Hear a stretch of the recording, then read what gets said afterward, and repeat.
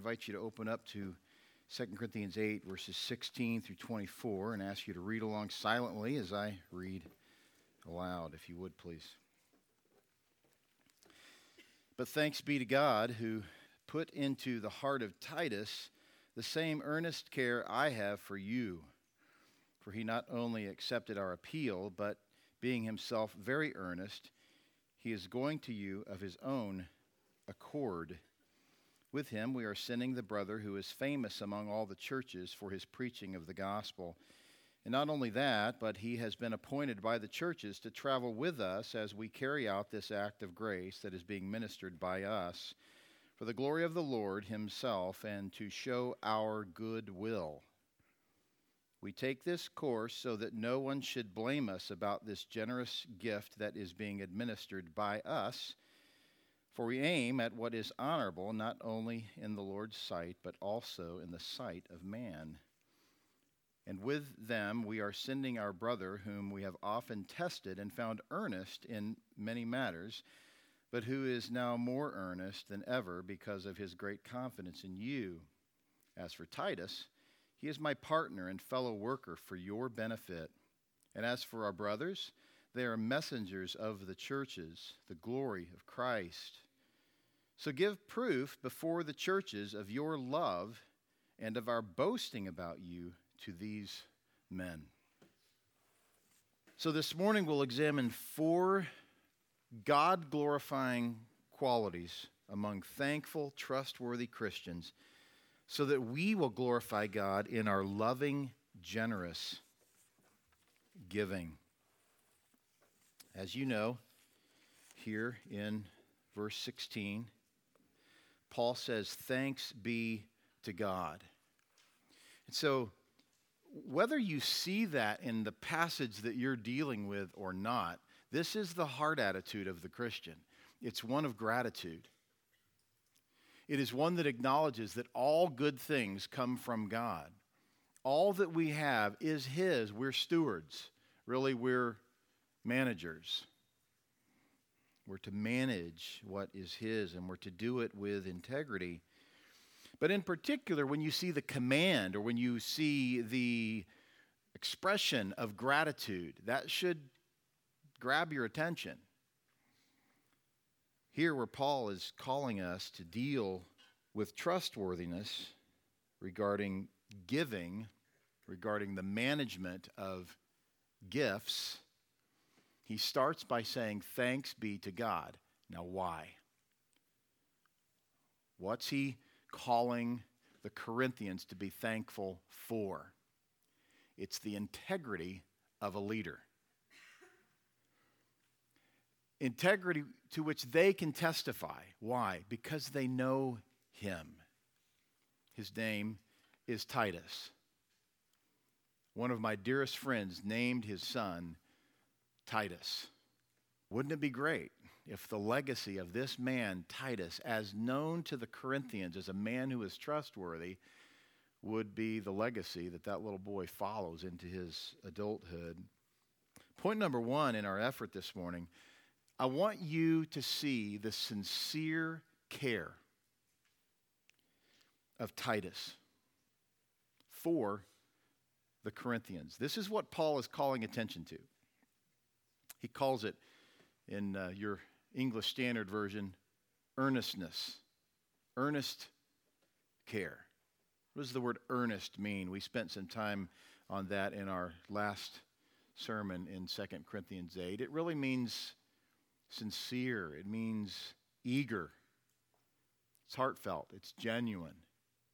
There is a sincere care in the heart of Titus toward the people of Corinth, to which they would testify, as Paul has testified they would. The passage says, "Thanks be to God who put into the heart of Titus the same earnest care I have for you." And as you know, if there was any church, there were several, but if there was any church that would testify to Paul's loving heart attitude toward them, it was the church of Corinth. Now, there were false teachers that attempted to undermine that. They attempted to persuade the Corinthians to believe that Paul was a shyster, Paul spent an entire chapter 11 of 2 Corinthians, dealing with his credibility. If you want to know, Paul was yet considered to be a man of integrity. It was that treatise in chapter 11 of 2 Corinthians where he deals with, come on, remember, don't forget who we have been together. Remember who I am and how I have served you faithfully. Paul wasn't boasting. Paul was pointing out the facts because there were those who were attempting to steal the Corinthians from the spiritual relationship that he had with them, and not for their good. They were lying about Paul. So he says Titus has that same care. But what's his point? His point is thank God that Titus has that care, because where did it come from? God put it in Titus's heart. That's what happens in a pastor's heart.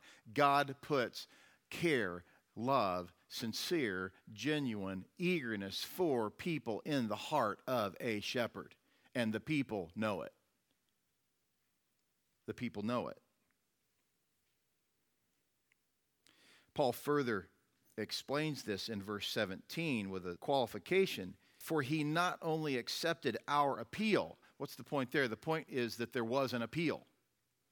Paul went to Titus to say, Titus, deliver this message. Minister to the Corinthians. Go to the Corinthians to get money for poor Christians. Paul says, he not only accepted our appeal, but being himself very earnest, he is going to you of his own accord.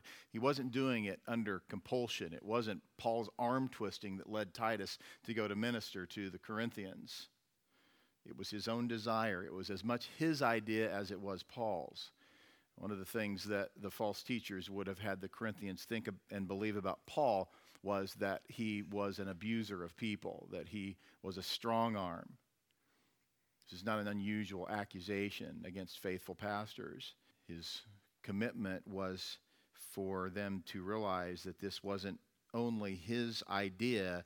Titus is a good man. Titus desires on his own to go to you on his own accord.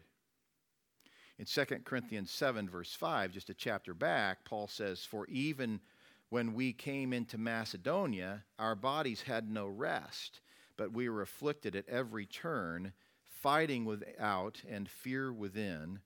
But God, who comforts the downcast, comforted us by the coming of Titus. And not only by his coming, but also by the comfort with which he was comforted by you, as he told us of your longing, your mourning, your zeal for me, so that I rejoiced still more. As you know, this is the comfort passage. And what's it about?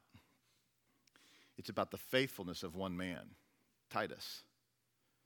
That Paul himself, that the Corinthians themselves would be comforted. Why? Because of the vehicular use in Titus's life of the message to take back and forth. Paul was comforted. The Corinthians were comforted. Verse 23a in our passage this morning, if you'll skip down to verse 23, he says, as for Titus, he is my partner. He's my fellow worker for your benefit. A pastoral staff, if I can use that terminology, has to be able to say this. And I can. And I'm not just talking about Eric. The 11 men with whom I serve at the Anchor Bible Church in the fundamental leadership panel, the elders, the men who govern and lead the church, I can say about them, they are earnest for your behalf.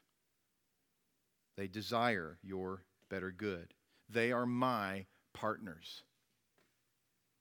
They are my fellow workers, and I trust them. They are my partner and my fellow workers for your benefit. Back to 2 Corinthians 7, verse 13, Paul says, and besides our own comfort, we rejoiced still more at the joy of Titus because his spirit has been refreshed by you all. This was a mutual, comforting experience. For whatever boasts I made to him about you, I was not put to shame. You proved yourselves to be faithful. Paul goes on to say, but just as everything we said to you was true, so also our boasting before Titus has proved true. And his affection for you is even greater as he remembers the obedience of you all, how you received him with fear and trembling. I rejoice because I have complete confidence in you. How does that happen? How does a church, a local church, a group of people, very diverse in giftedness, very diverse in personalities, diverse in levels of faithfulness, diverse in levels of maturity, diverse in backgrounds, diverse in many ways. How does a church get to the place where a shepherd can say, I have complete confidence in you? Well, let me start by saying what it's not. It is not an effort to build their self-esteem. Paul is not psychologizing them. He's not saying something that he hopes will be true by speaking of it as if it is true. That's not honest. There is a relationship between the shepherd and the sheep. Some of my interactions recently with a Roman Catholic friend from high school have addressed this matter.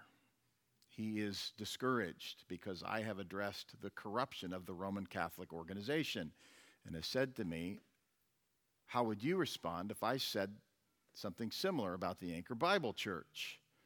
That's easy. I'd receive it. Prove it. Let's deal with it. Let's address it, because that's what we do. We must know one another. Paul knew the Corinthians knew Paul. Paul wasn't saying you're flawless. He wasn't saying you haven't sinned, and he certainly wasn't saying this. He wasn't saying that you have achieved a level of goodness on your own that might prevent the acceptance of others who haven't achieved that level. Paul is saying my confidence is in you because you reflect what it is to be regenerate. You reflect a repentant spirit. You love unity. Now, who are we talking about here? The Corinthians. What do you think of when you think of Corinthians? They were problems. This is the fourth letter. And by now, Paul is able to commend them. This is much different from 1 Corinthians. It's far different from the severe letter where he really kind of let them have it. In love, he didn't regret it. He says, I regret it, but I don't regret it, meaning I regret the sorrow that you experienced, but I don't regret that the sorrow led to repentance, which led to salvation. That's what correction does. I have complete confidence in you. And Paul knew them. Paul knew them. Back to chapter 8, verse 6, which we dealt with last time. Accordingly, we urged Titus that as he has started, so he should complete among you this act of grace. See, Titus has the credibility. Paul can say to the Corinthians, you know me, I know you, I have complete confidence in you. You trust me, I trust you, I trust Titus, you trust Titus. Paul can point to Titus and say to them in verse 7, 2 Corinthians 8, but as you excel in everything, and then he gives a short kind of categorical list, in faith, in speech, in knowledge, in all earnestness, and in our love for you, see that you excel in this act of grace also. What act of grace? The act of giving, which, by the way, is a future act. He's not just talking about their previous giving. He's about to talk about their future giving.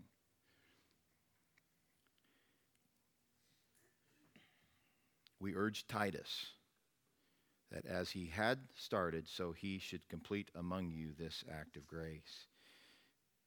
And by addressing this, he's calling them to complete their act of grace. Complete what you committed to. Remember, I talked about that pledge card I filled out as a kid.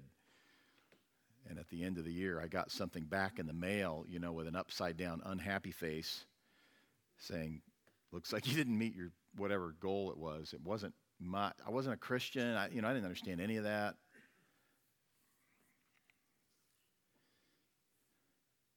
But next week, we'll look at where Paul's headed with this. And that is, as you have decided in your heart, as you've determined in your heart, obviously under the supervision of the Lord, doesn't mean that the Lord's telling you what to give. I would encourage you to kind of back away from that mindset. But embrace the idea that God has given you the ability to walk by the Spirit.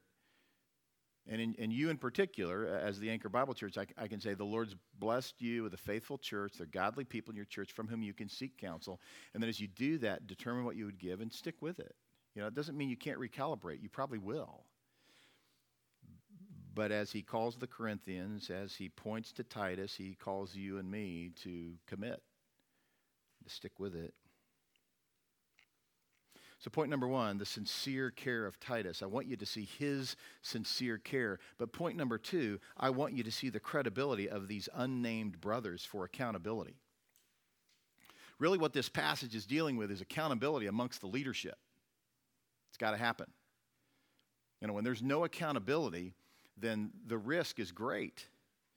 I would say there's even the likelihood that there will be a lack of integrity if there's no accountability. And so Paul spells out for us what this accountability looks like. Verse 18 says, with him we are sending the brother who is famous among all the churches for his preaching of the gospel. Verse 19 starts with, and not only that, but he has been appointed by the churches to travel with us as we carry out the act of grace that is being ministered by us for the glory of the Lord himself. And then down in verse 22, he deals with another brother. And with them we are sending our brother, whom we have often tested and found earnest in many matters, but who is now more earnest than ever because of his great confidence in you. Who are these men? Nobody knows. I suppose some folks in heaven know. But you don't know, I don't know, no commentator knows. Some have suggested Apollos, perhaps Luke, Tychicus. We don't know, and I would encourage you not really to spend a whole lot of time thinking about it, unless you're just really trying to develop your hermeneutics so that you are accurately arriving at the place where you don't know things that you can't know. That's a good exercise. But speculation is often a real problem, especially when someone is rigidly dogmatic, which is two words that mean the same thing, about believing something that you can't really know. So, trust the Lord. The point here, and I don't know, we don't even really know why the Lord doesn't give us the names. And a little bit of speculation here is not a bad idea. We can assume that perhaps he didn't want us to know anything about them except the significance of the character issues that are being displayed in this context. So we wouldn't be distracted by anything other than what he wants us to know about them. Let's look back at it, verse 18. With him, right, with Titus, we are sending the brother who is famous.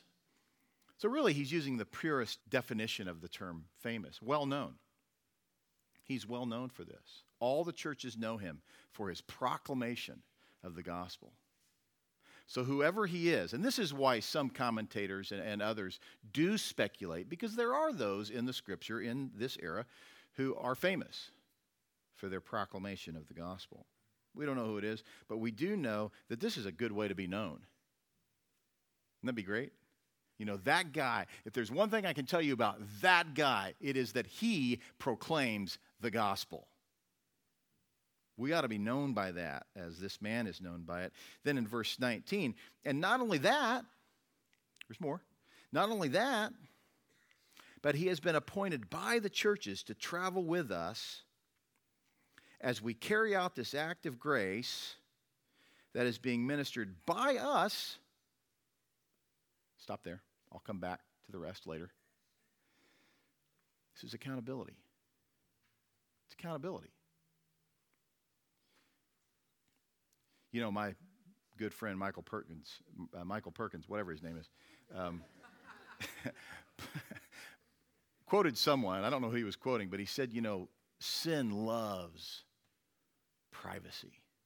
You can just think about that for a long time and be strengthened and educated spiritually. That's a rich fundamental truth. Sin loves privacy. Integrity loves accountability. Loves it. And it's not just because the person of integrity has nothing to hide. That's not the issue. That would be pride. That would be pride. I love accountability because I've got nothing to hide. The person who loves accountability wants correction because he knows he needs correction. He knows himself well enough to know that he needs help. Paul knew that about himself. Titus knew that about himself. This brother knew that about himself. Verse 22, and with them, speaking of both these brothers, and with them we are sending our brother whom we have often tested and found earnest in many matters, but who is now more earnest than ever. Why? This is phenomenal because of his great confidence in you. Whoever this brother is, and this is one more reason why some speculate as to who it might be, they would say, well, it's probably this person or that person because we know these folks have had interaction with the Corinthians. Paul's point, though, is to say that you had an impact on him, and this is the way it works. The shepherd has an impact on the sheep. Sheep have an impact on the shepherd. The sheep have impact on each other. We all have impact on each other, and that impact ought to be a refining impact. There is wisdom in a multitude of counselors. And this man, whoever he was all the more spiritually mature. He was more earnest. He was more eager, more sincere, more committed to the care of the Corinthians because of the Corinthians' care for him. And so, in this journey that included Titus, these two men, maybe some others, but at least these men, in this journey to go get money from the Corinthians as a gift for poor Jewish Christians, Paul proclaims to them, this is the system which we've implemented to ensure that it goes well and that it doesn't go wrong. And of course, we really can't address this matter without taking some look at 1 Timothy 3. Keep 1 Timothy 3 and Titus 1 in your theological back pocket, always. When it comes to the matter of knowing that you're in the right place, knowing that the Lord will bless the work of your hands, there's this fundamental matter of the integrity of the leadership. And too often this comes down to, well, I like this one, I don't like this one, preference issues. And there's nothing wrong with thinking through preference issues. That's not wrong. But the fundamental issue is the integrity. Scripture calls it being above reproach. Now, why do leaders, why do elders, why do deacons have to be above reproach? They have to be above reproach in order to be named deacons and elders. But they are above reproach because they are faithful Christians, which, by the way, as those of you in our men's study know well, every Christian is called to be above reproach. My friend Rick Holland has said it this way. There is no higher standard for elders.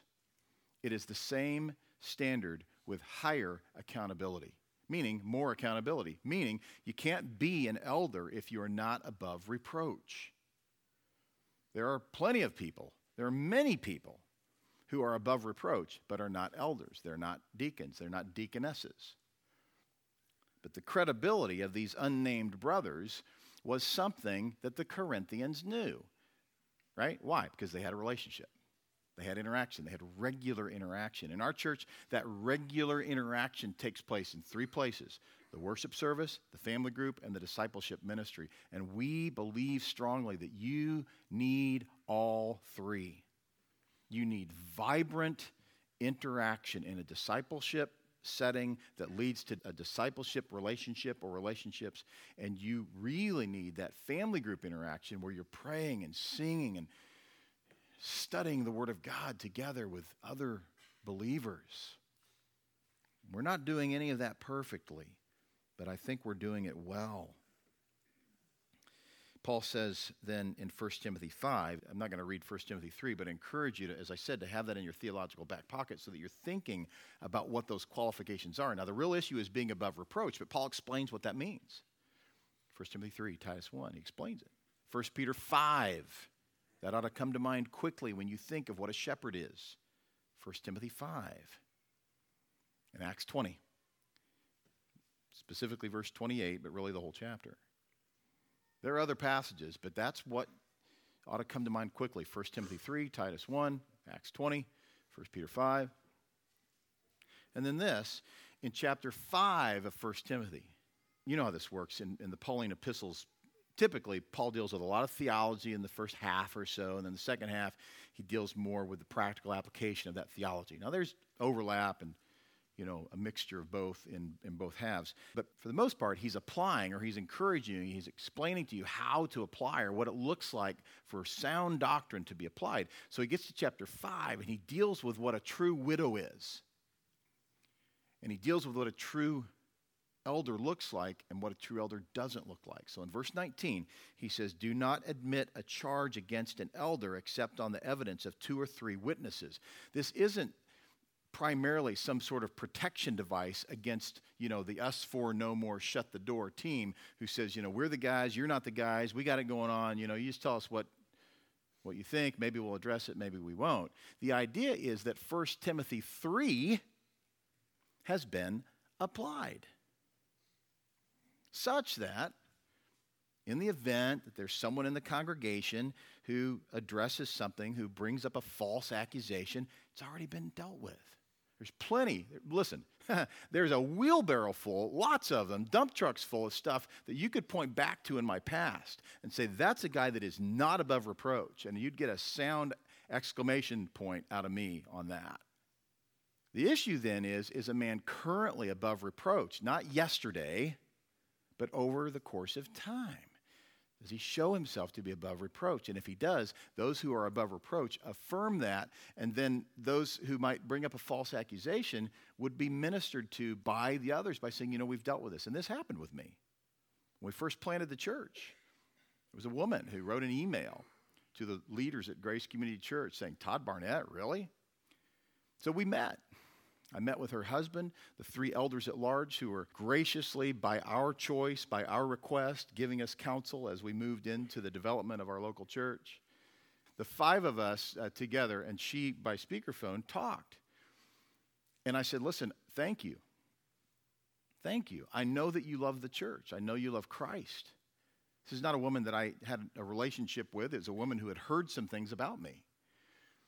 And all these accusations are coming, and the 3 men, Chris Hamilton, Lance Quinn, Phil Johnson, were able to say, we know these things. We've dealt with these things. You're wrong about some things. You're right about some things. But this is the old Todd. That he's a different man now. That's how it ought to work. A man ought to be willing to receive that. I was pleased that she would bring that accusation so that it could be dealt with properly. The problem is when accusations are brought and they're not dealt with in an upfront, honest manner. So a lot of gossip goes on, a lot of slander goes on. Pretty soon there's a division, there's a fissure in the church, a splintering, spiritual earthquake. Things come apart. So he says, don't admit a charge against an elder except on the evidence of 2 or 3 witnesses. And I think the godly elder will say, you know what? If you've got a concern about me, I want you to come to me. There's nothing disobedient about receiving an accusation from someone who has a concern. You ought to be able to do that. I invite you to do that. But he says, as for those who persist in sin, rebuke them in the presence of all. So this is the other side of the coin. There really needs to be 2 or 3 witnesses who bring a significant accusation. That's what Paul's talking about. But then he says, as for those who persist in sin, the leader, the elder who persists in sin, rebuke them in the presence of all so that the rest may stand in fear. We've had some wonderful men in our church in positions of leadership who have volunteered to do this publicly. We didn't require that. But because of their humility, they've stood before you and said, I need to step down. That is a humble man who will do that, who is pursuing repentance. He's saying, I know this was wrong. I brought it to your attention myself, And I'd like to tell the congregation, it's not required in Scripture. What's required is when the man is hard-hearted and he refuses to repent, then we tell the church. We have to. Scripture commands that right here. Verse 21, in the presence of God and of Jesus Christ and of the elect angels, I charge you to keep these rules without prejudging, doing nothing from partiality. Wow. Talk about an area where partiality is a temptation. Because when you've locked arms in ministry with someone for years and years and years, and someone brings an accurate accusation and it comes to be true, it's proven to be true, then the sentimental connection that men have with one another could lead to partiality. Well, he's a good guy. Well, look at all he's done. Well, look at how it'll hurt the church. Paul says, do not be hasty in the laying on of hands, nor take part in the sins of others. Keep yourself pure. This is Paul, right? Paul the pastor speaking to young Timothy the pastor saying, Timothy, keep yourself pure and be careful. Don't put someone in a position of leadership who's not ready. The point is a new convert. In our text, in verse 23, Paul says, and as for our brothers, they are messengers of the churches, the glory of Christ. This credibility that they have, these unnamed men, and their credibility to be men who will hold others accountable for how this gift is received and how it is distributed, it is very important in Paul's heart that they remember that these are apostles. Now, these are not apostles of Christ. When you see this term in Scripture, messenger or apostle, if it is the same term, and in this case it is, it's the same word that's translated as apostles when speaking of the apostles of Jesus. It's important you understand here, it means sent one, it means messenger, but these men about whom he is speaking are not those who are apostles of Christ. What's the difference? The difference is that the apostles of Christ, the original 12, and then the 13th, and then the 14th, Paul, those men were literally, directly commissioned by Christ. That's the primary difference. There are no other apostles. There's no apostolic succession. Try to tell that to your Roman Catholic friend, and you'll get an argument if they know anything about Roman Catholicism. But the reality is that when John the Apostle died, the apostles don't serve anymore in an apostolic service, except for those who are sent ones. There's a sense in which you and I are apostles. Now, please be careful how you think of that. Don't go around saying, hey, Todd said I'm an apostle. People will be confused by that. You're a sent one. You're a messenger. If you're in Christ, you're a messenger. But these men, the idea here is that these men were worthy of the message, and the Corinthians knew it, such that he says about them, if you look at the grammar, which we do, we're committed to the grammar, they are messengers of the churches, the glory of Christ. Paul could be saying a couple of things here, and I think he's alluding to both. The idea that the glory of Christ is known where? Not just in the messengers, but in the churches. The churches, the glory of Christ. The body of Christ. Where's the glory of Christ displayed? In the body of Christ. In particular, by faithful messengers of the body of Christ who are in Christ. So the glory of Christ on display. And this, by the way, is really the high point of all things in our lives as Christians. The privilege, as I prayed this morning, to be involved directly in glorifying the Lord Jesus Christ. That Christ's glory will be known in our conduct.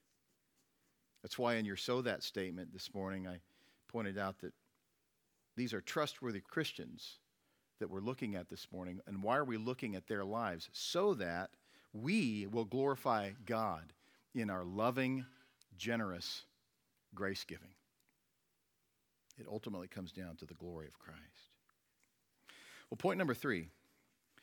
I also want you to see the eagerness of Paul for the administration of generosity. We've looked at the sincere care of Titus for the Corinthians. We've looked at the credibility of the unnamed brothers for accountability. Now we want to see the eagerness of Paul for the administration of generosity. There in the last part of verse 19, he says, and to show our good will. Let's go back to the beginning of verse 19 so we know what he's saying here.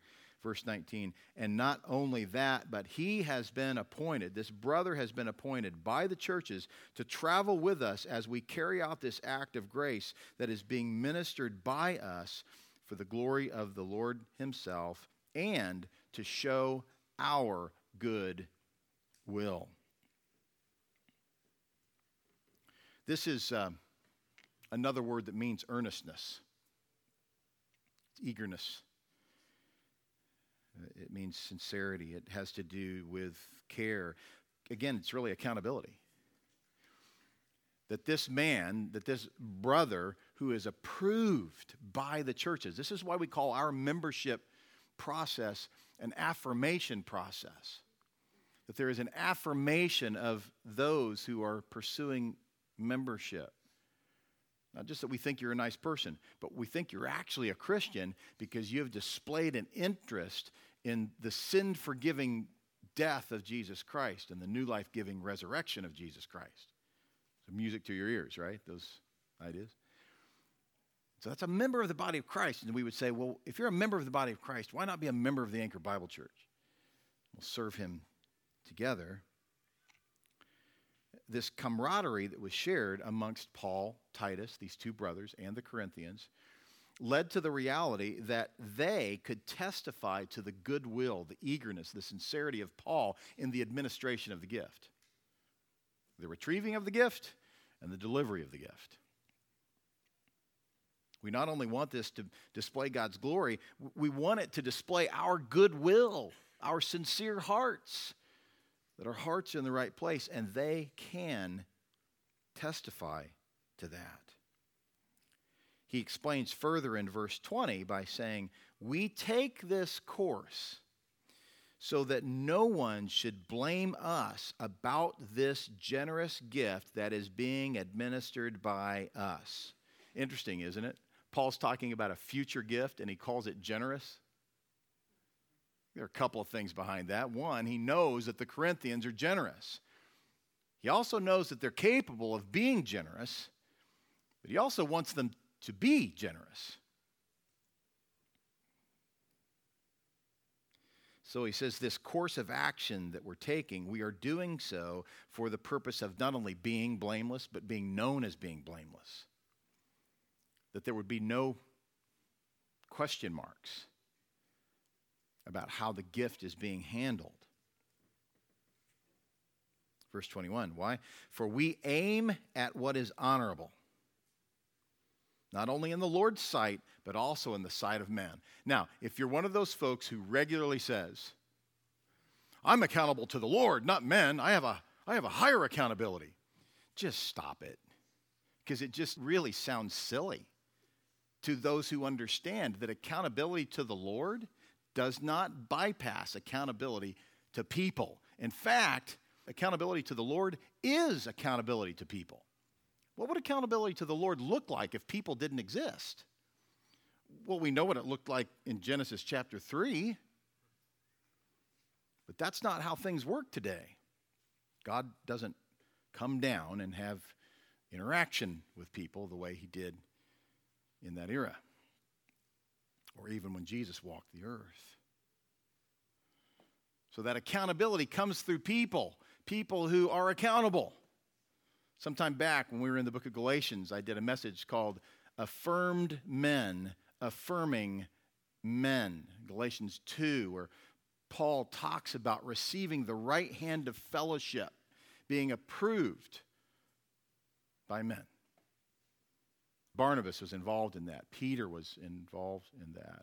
Initially, you know this, initially the disciples wanted nothing to do with Paul. Why? Because Paul was not worthy of anyone having anything to do with him. Paul might have killed you.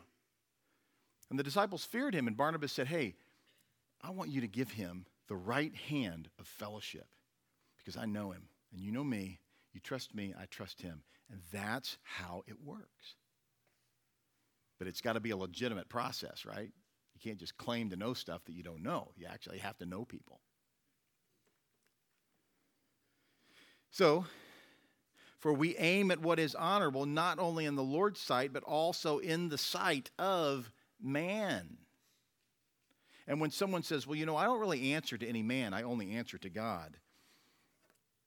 That cannot be a true statement in any venue, unless they're in heaven. And if they are, you wouldn't have heard them say it. Accountability to God comes through people. And in the church, by design, it comes through Christians. Christians who affirm one another. We encourage one another. We point out where we've seen spiritual growth. We praise God where he's brought reconciliation. We worship him because he restores the ungodly.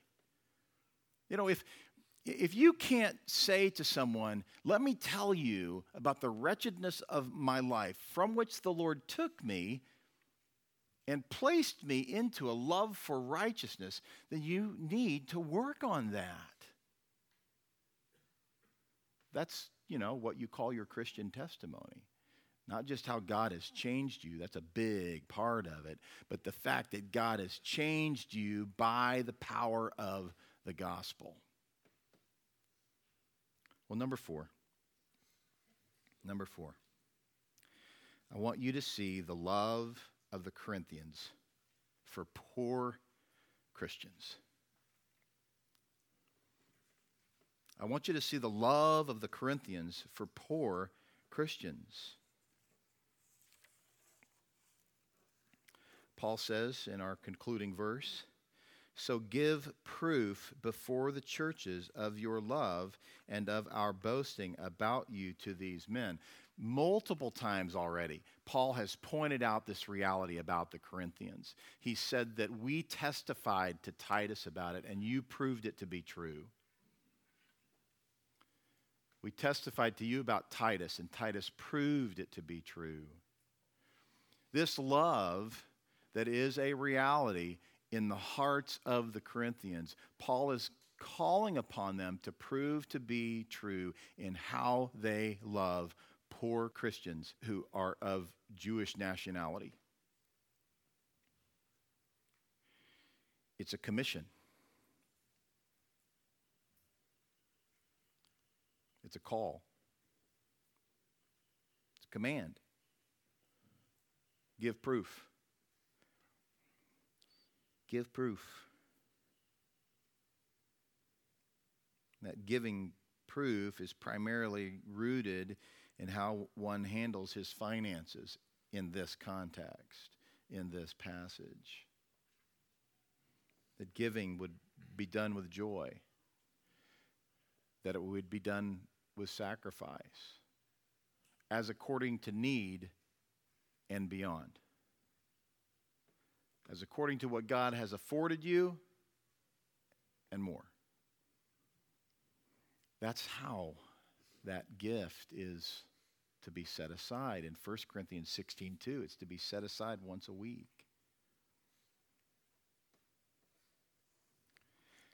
I want to read to you all, or not all, but almost all of Luke chapter 12. Not the whole book, you were wondering.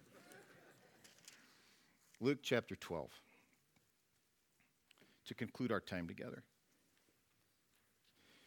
It says, in the meantime, so many thousands of the people had gathered together that they were trampling one another. He began to say to his disciples first, beware of the leaven of the Pharisees, which is hypocrisy. Nothing is covered up that will not be revealed, or hidden that will not be known. Isn't that interesting? Especially in light of what he's about to talk about. Nothing that's been hidden will always be hidden. It will eventually be uncovered. Verse 3, therefore whatever you have said in the dark shall be heard in the light, and what you have whispered in private rooms shall be proclaimed on the housetops. I tell you, my friends, do not fear those who kill the body, and after that have nothing more that they can do. But I will warn you whom to fear. Fear him who after he has killed has authority to cast into hell. Yes, I tell you, fear him. Are not 5 sparrows sold for 2 pennies, and not one of them is forgotten before God? Why, even the hairs of your head are all numbered. Fear not, you are more valuable than sparrows. And I tell you, everyone who acknowledges me before men, the Son of Man also will acknowledge before the angels of God. But the one who denies me before men will be denied before the angels of God.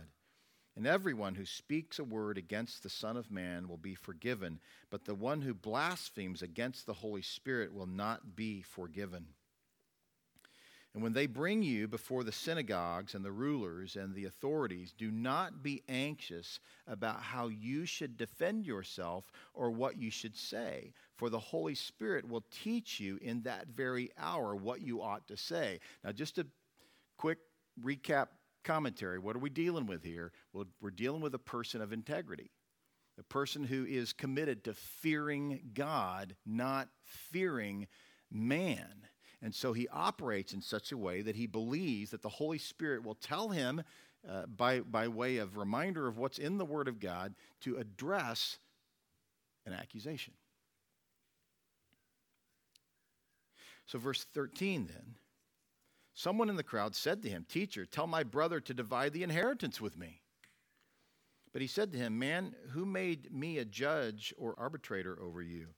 And he said to them, "Take care and be on your guard against all covetousness, for one's life does not consist in the abundance of his possessions." You know, if you haven't been involved in, you are certainly aware of some sibling rivalry that started with the death of their parents and resulted in a fight over the inheritance. It's all too common. Jesus is pointing out that this is what's going on in that guy's heart. Wants his parents' money? Verse 16, and he told them a parable saying, the land of a rich man produced plentifully, and he thought to himself, what shall I do, for I have nowhere to store my crops? And he said, I will do this, I will tear down my barns and build larger ones, and there I will store all my grain and my goods, and I will say to my soul, soul, you have ample goods laid up for many years. Relax, eat, drink, be merry. But God said to him, fool, this night your soul is required of you, and the things you have prepared, whose will they be?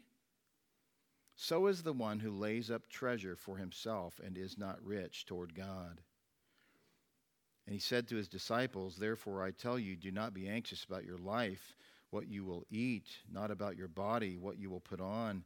For life is more than food, and the body more than clothing. Consider the ravens. They neither sow nor reap. They have neither storehouse nor barn, and yet God feeds them.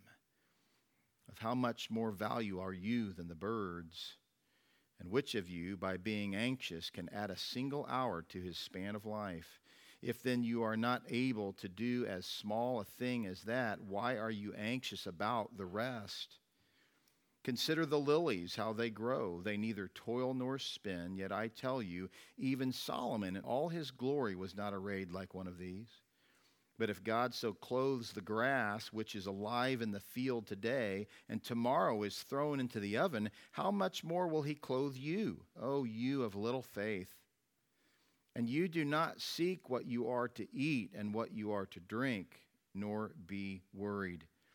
For all the nations of the world seek after these things, and your Father knows that you need them. Instead, seek his kingdom, and these things will be added to you. Fear not, little flock, for it is your Father's good pleasure to give you the kingdom. Sell your possessions and give to the needy. Provide yourselves with money bags that do not grow old, with a treasure in the heavens that does not fail, where no thief approaches and no moth destroys. For where your treasure is, there will be your heart also. So again, the flow that we've looked at here is dealing with integrity. That a person would find himself not being as the Pharisees who do what they do to be seen for doing them. But they do what they do out of fear of God, not fear of man. here you have a passage that addresses the reality that there are those who store up their belongings in barns. Modern translation, storage units, garages. And Jesus attacks that directly by pointing to those who don't have barns, those who trust the Lord. And they utilize what the Lord has entrusted to them for the sake of poor Christians. We minister to the poorest country in the world, Malawi. And what you have given, and I know what you will continue to give will be generous, will be more far-reaching than you and I will ever know. Proverbs 3 gives us a very concise picture of this. Proverbs 3, verse 9. Honor the Lord with your wealth and with the first fruits of all your produce. The first fruits of all your produce. This is a principle that runs through Scripture, that your giving to the Lord would be of the first fruits. This was the problem with Cain's gift.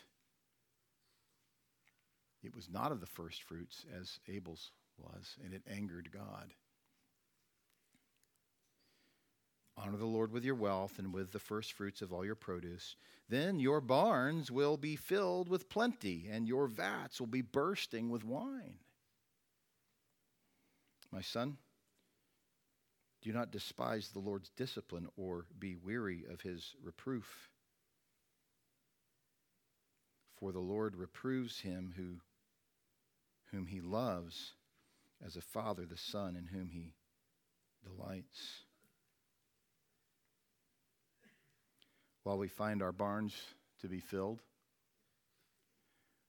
we ought not to tear them down and build larger ones. We ought to empty them and fill the smaller barns of those who need. And if we are unwilling to do that, and the Lord takes it from us, may we not be the hard-hearted man who rejects a reproof. May we not be the hard-hearted, stiff-necked man whom the Lord despises. But may we be the man, the woman, whom the Lord loves with his disciplinary hand and does not despise, and acknowledge that God disciplines those whom he loves. I don't know about you, but in my lifetime, I've experienced little and I've experienced much. At times, I think it's better to have little or nothing because you can't mess it up.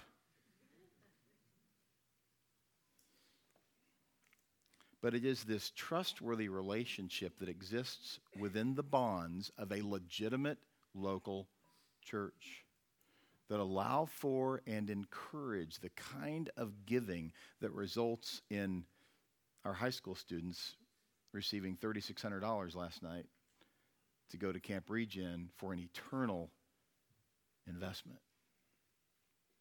But you know this, it's not about the number. It's about the heart. It really is about the heart attitude that's nestled into the same heart attitude with others who love Christ and want to see him glorified. May it be that we would exhibit the sincere care of Titus, that we would also exhibit the credibility of these unnamed brothers, the eagerness of Paul for the administration of a generous gift, and the love that the Corinthians had and were called to have for poor Christians. May that be the hallmark of our church. Father, thank you for your word. I trust this morning that you have brought encouragement to the hearts of those who love you and trust you. Lord, we want to be faithful. We don't want to be rich. We don't want to be wealthy. We want to be faithful. We want to be used by you in a way that enables us to be a vehicle by which money comes in and it goes right back out for the sake of those who need it more than we. We pray that you would help us to be that. It's in Jesus' name we pray. Amen.